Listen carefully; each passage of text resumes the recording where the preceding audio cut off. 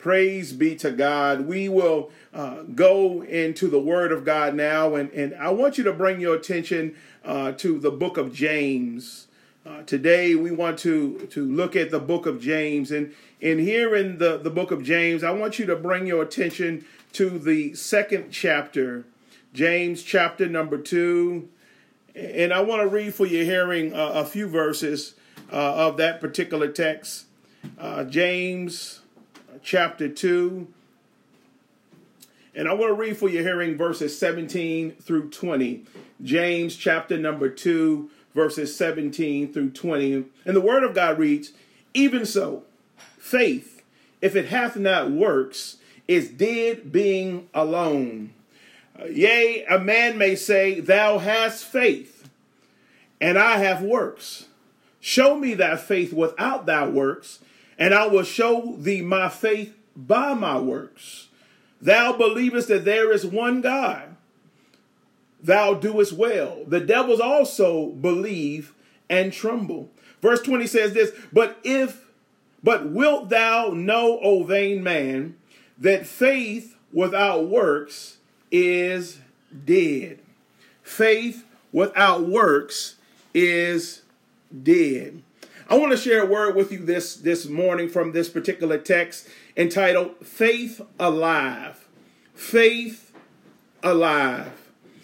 You know, as we look at that word or consider that word alive, it means having life, not dead or innate, still in existence, still having force, still in operation. But I want to focus on the portion of it that says having life. In times like these, our faith must be alive. We can no longer talk about how much faith we have. We can no longer talk about what we would do if given the opportunity. In times like this, we can no longer talk about what others should do or what people aren't doing, beloved. Now is the time for God's people to show that our faith is alive. Now is the time for God's people to activate the faith that we have been standing on and back our words with action. Now is the time that our faith becomes activated, beloved. There are souls that need to be saved in this season right here. There are the hungry that need to be fed. There are those that are broken that need to be mended. There are those that are angry that need to be healed. Beloved, now is the time of actions. We can no longer stand behind our stained glass windows. We can no longer stand behind our four walls. We can no longer stand behind our pulpits. We can no longer stand behind our programs and fundraising services. Now is the time for us to activate our faith. Now is the time for us to put action behind all that we have been saying, all that we have been talking about, all that we have been preaching about, all that we have been singing about. Now is the time to show the world that the church can be and will be part of the solution. The church has to be part of the solution. And I'm not talking about the building, beloved, but you and me, we are the church. And if we are the church, we are part of the solution. We need to activate our faith and put action with our words so that we will be a part of what God is doing as he's transforming and as he is shifting and as things are happening around us. We cannot just be witnesses to the activity around us, but we have to be participants in the change that God is bringing about. Is your faith alive? Is your faith alive? Scholars believe that the James that authored this book of the Bible was Jesus' brother James. It is dated to have been written between AD 40 and AD 50, about 10 to 20 years after the crucifixion of Jesus. It was written to warn early believers of some habits they had developed that undermine the essence of what they believe. Things such as favoritism, slander, pride, the misuse of wealth, and the lack of patience. But here in our text this morning, James addresses an argument, possibly a debate, perhaps, that may have been raging within the church, something that he had witnessed, observed, or heard hovering within the circles of the people about faith and works, actions and activity, faith and talking about faith and expressing faith, and then also the actions of meeting the needs of those around. And so James makes it a point to address this particular issue. And beginning in verse number 14, he says this. He says, "What good is it, my brother, if a man claims to have faith, but has no deeds? Can such faith save him? Suppose a brother or sister is without clothes and daily food. If one of you say to him, 'Go, I wish you well, keep warm and well fed,' but does nothing about the physical need, what good is it? In the same way, faith by itself, if it is not accompanied by action, is dead. But someone will say, 'You have faith, I have deeds. Show me your faith without deeds, and I will show you my faith by what I do.'" Verse 19 says this, "You believe that there is one God. Even the demons believe that and shudder. You foolish man, do you want evidence that faith without deeds is useless? Was not our ancestor Abraham considered righteous for what he did when he offered his son Isaac on the altar? You see that his faith, his actions were working together, and his faith was made complete by what he did. And the scripture was fulfilled that says, Abraham believed God, and it was credited to him as righteousness, and he was called God's friend." Verse 24, you see that a person is justified by what he does and not by faith alone. In the same way, was not even Rahab the prostitute considered righteous for what she did when she gave lodging to the spies and sent them off in a different direction? Verse 26 says this, "And the body without the spirit is dead. So faith without deeds is dead." James here is not saying that good works is required for salvation, or that deeds are more important than belief. But what James is saying here is that our belief should produce good works. Our faith should move us into action. That our faith in and of itself is not going to meet the needs of those God puts before us and puts us in places where we see need and don't do anything. God puts us in those places that we may put action along with our faith. Here in our text, James describes two types of faith. He first presents to us faith without deeds and shows us that it is dead. So understand, beloved, faith without deeds is dead. It's dormant. It's dead faith. It's faith that's not alive. It's faith that has not yet been activated. It is dormant. It is there. It is producing intellectual conversation. It is something that we know about, but maybe we haven't witnessed. It is something that we have been taught, but we have not tapped into. It's something that we have spoken of, but that not have spurred into existence. And so this Greek word used here for dead is nekros. It means dead, lifeless, subject to death or mortal, lifeless. So faith without deeds is lifeless. Faith that stops at the intellectual level level is not genuine. Because if I have true faith, then I look at the things that I see before me, and I know that there is something greater than that. I look at the problems around me, and when God urges me to do something, I don't just stop at knowing that God is able, but I say, God, how can I be a participant in what you're trying to do?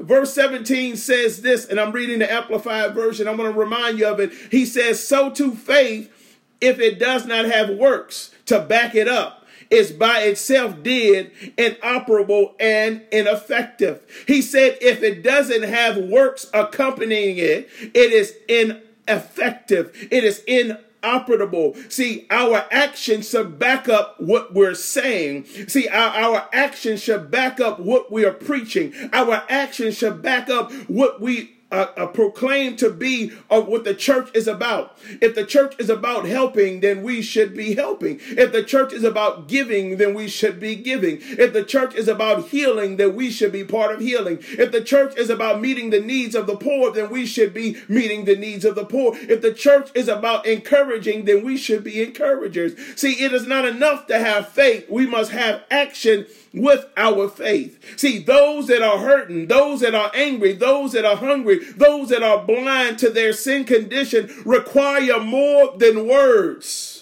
Hallelujah. See, those that are broken require more than you just telling them they can be healed, but they need someone to help them through the healing process. See, the person that is hungry needs more than you telling them that Jesus is the bread of life. They need some real bread and nourishment to drive back those hunger pains so that when their stomach stops growling, then their ears can open up and their hearts can be receptive. See, the person who is angry and bitter and has unforgiveness in their heart, they need more than just the word of God, need more than just your faith, beloved, but they need you to show them the word of God in action. They need you to show them kindness. They need you to show them gentleness. They need you to not only talk about the Spirit gives us these things, but they need you to show them that in action so that they will see that not everybody is trying to take advantage. They will see that not everybody is trying to hurt them. They will see that not everybody they let get close to them will abuse them or mistreat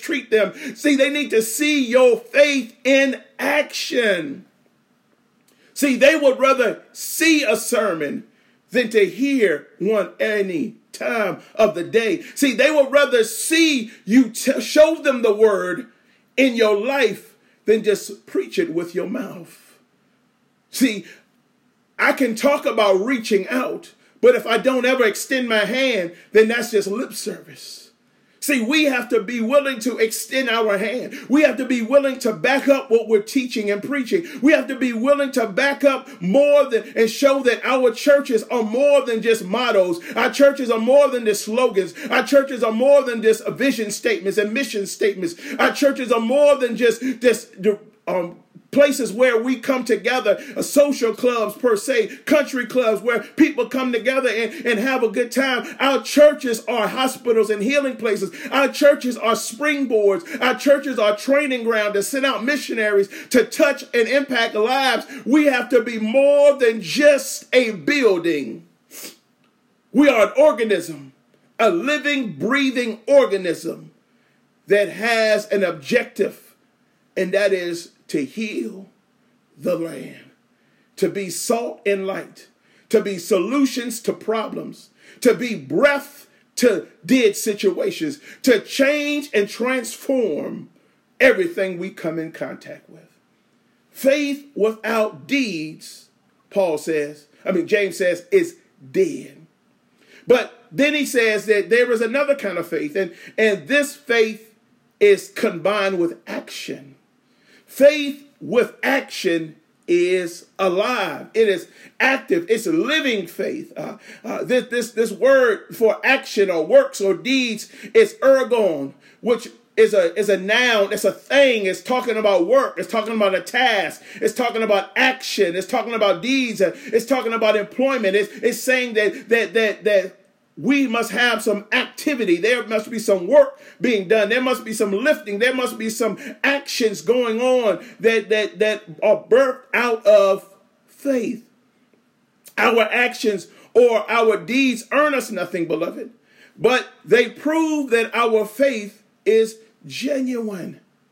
See, they prove that our faith is real. They prove that our faith is flowing from a place that empowers us, that strengthens us, and that pushes us into action.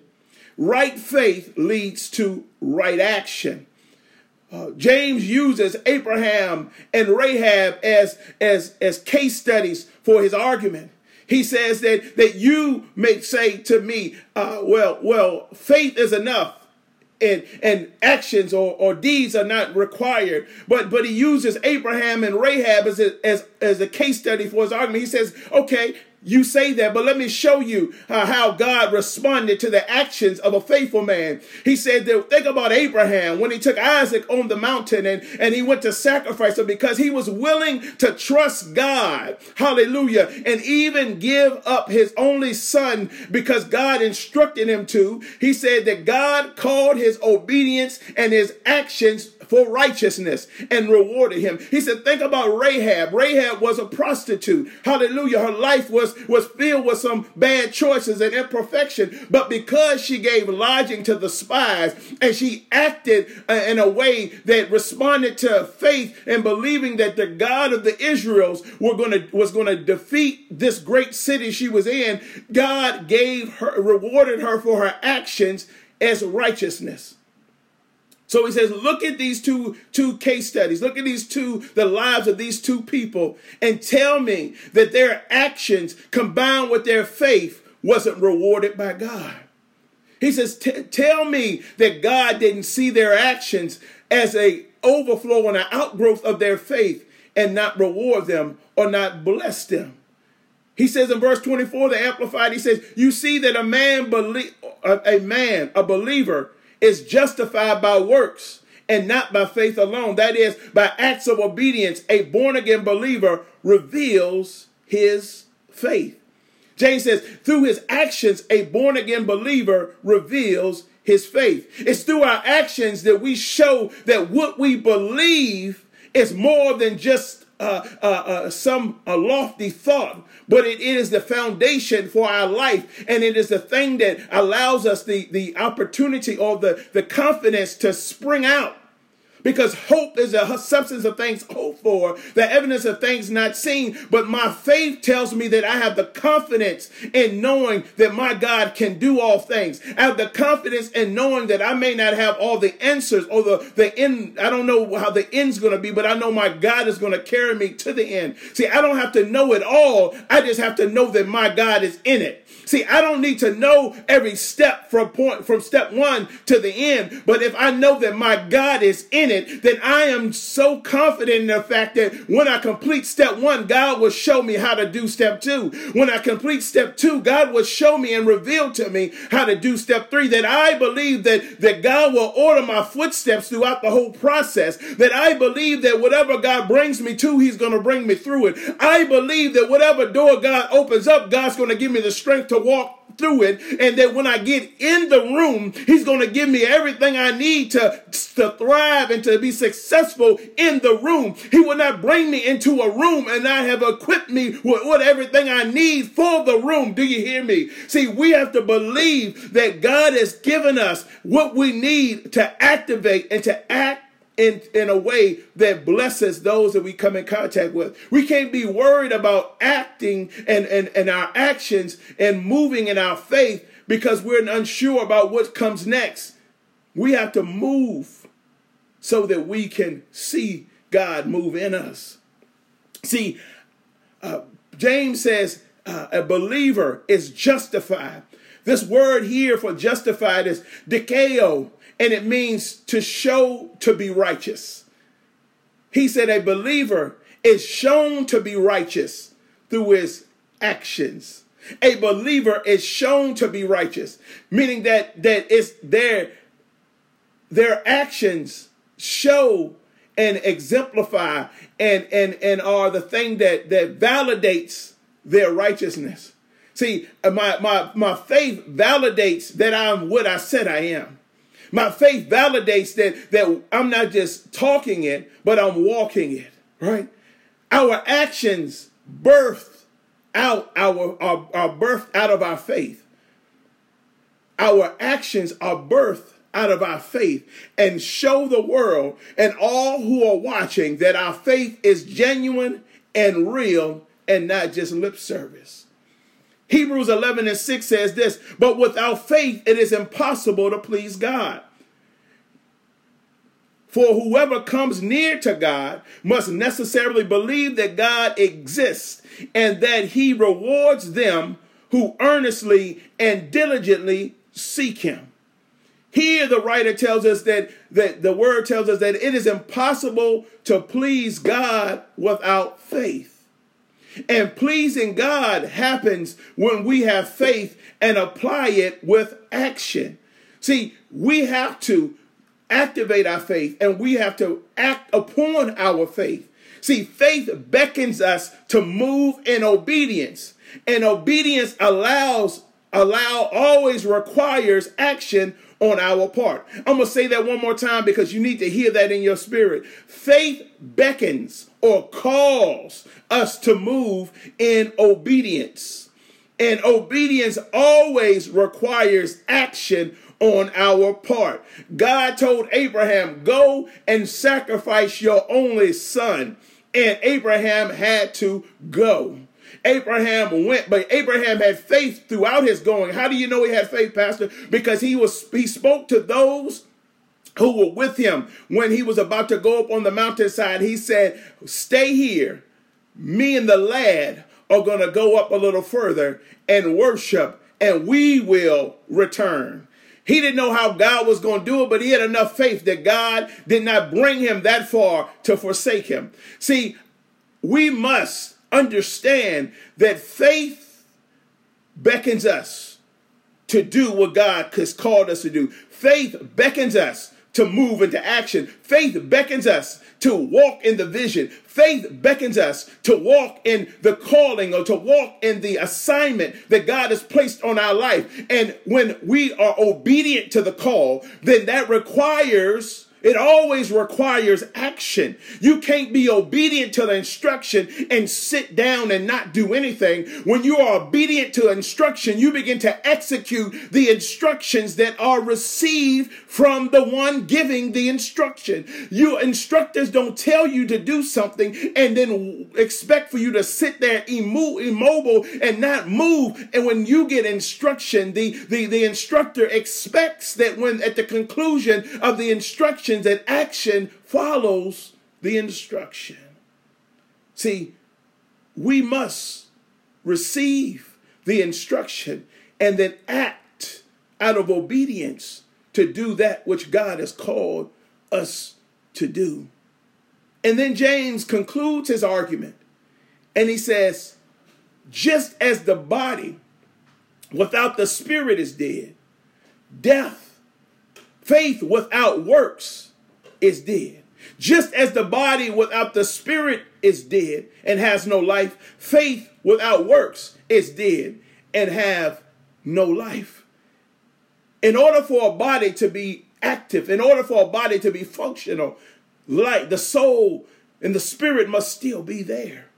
As soon as the spirit transitions, the physical shell, the physical body no longer has life and no longer has the ability to do anything.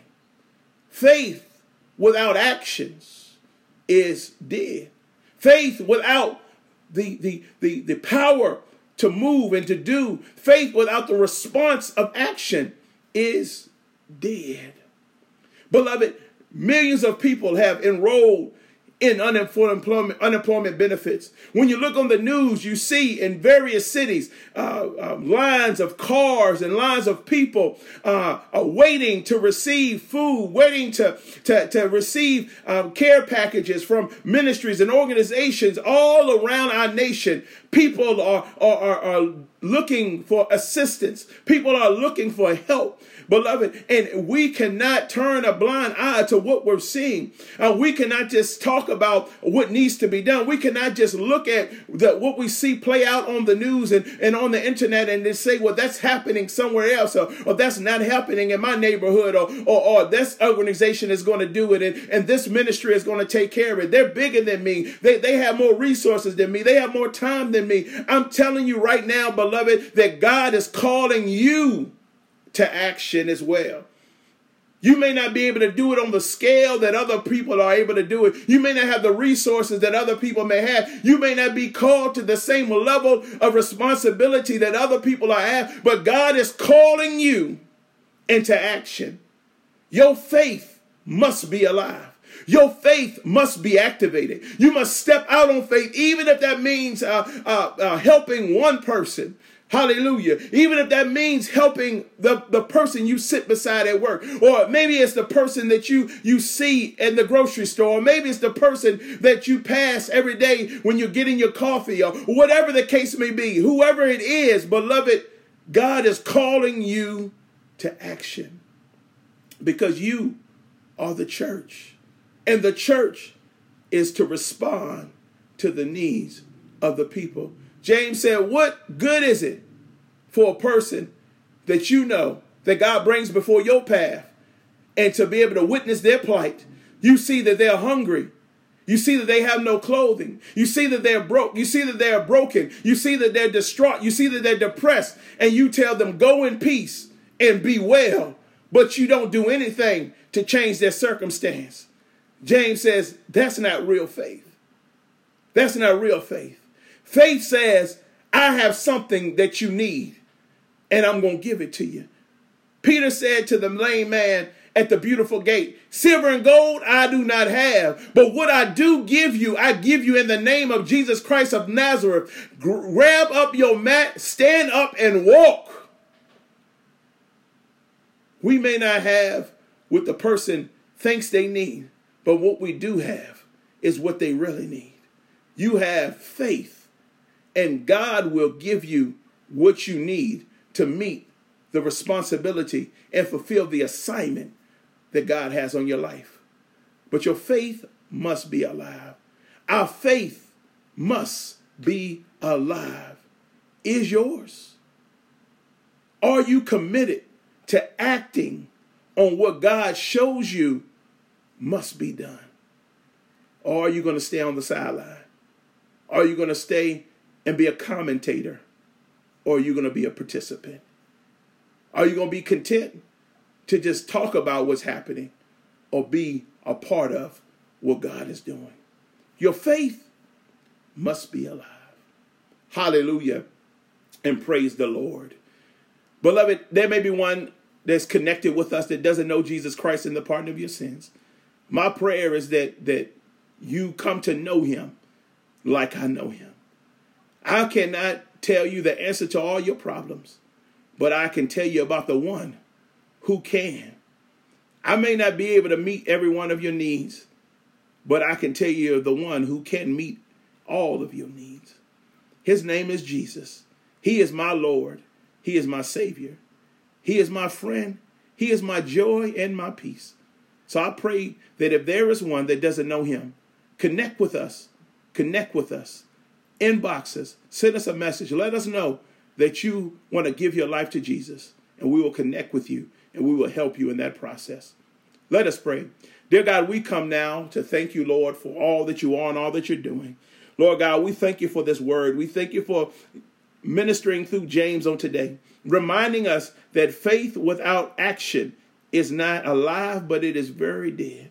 But now is a time that the world needs your church to not only talk about faith, but we have to activate our faith and combine actions in deed and work with the faith that we have.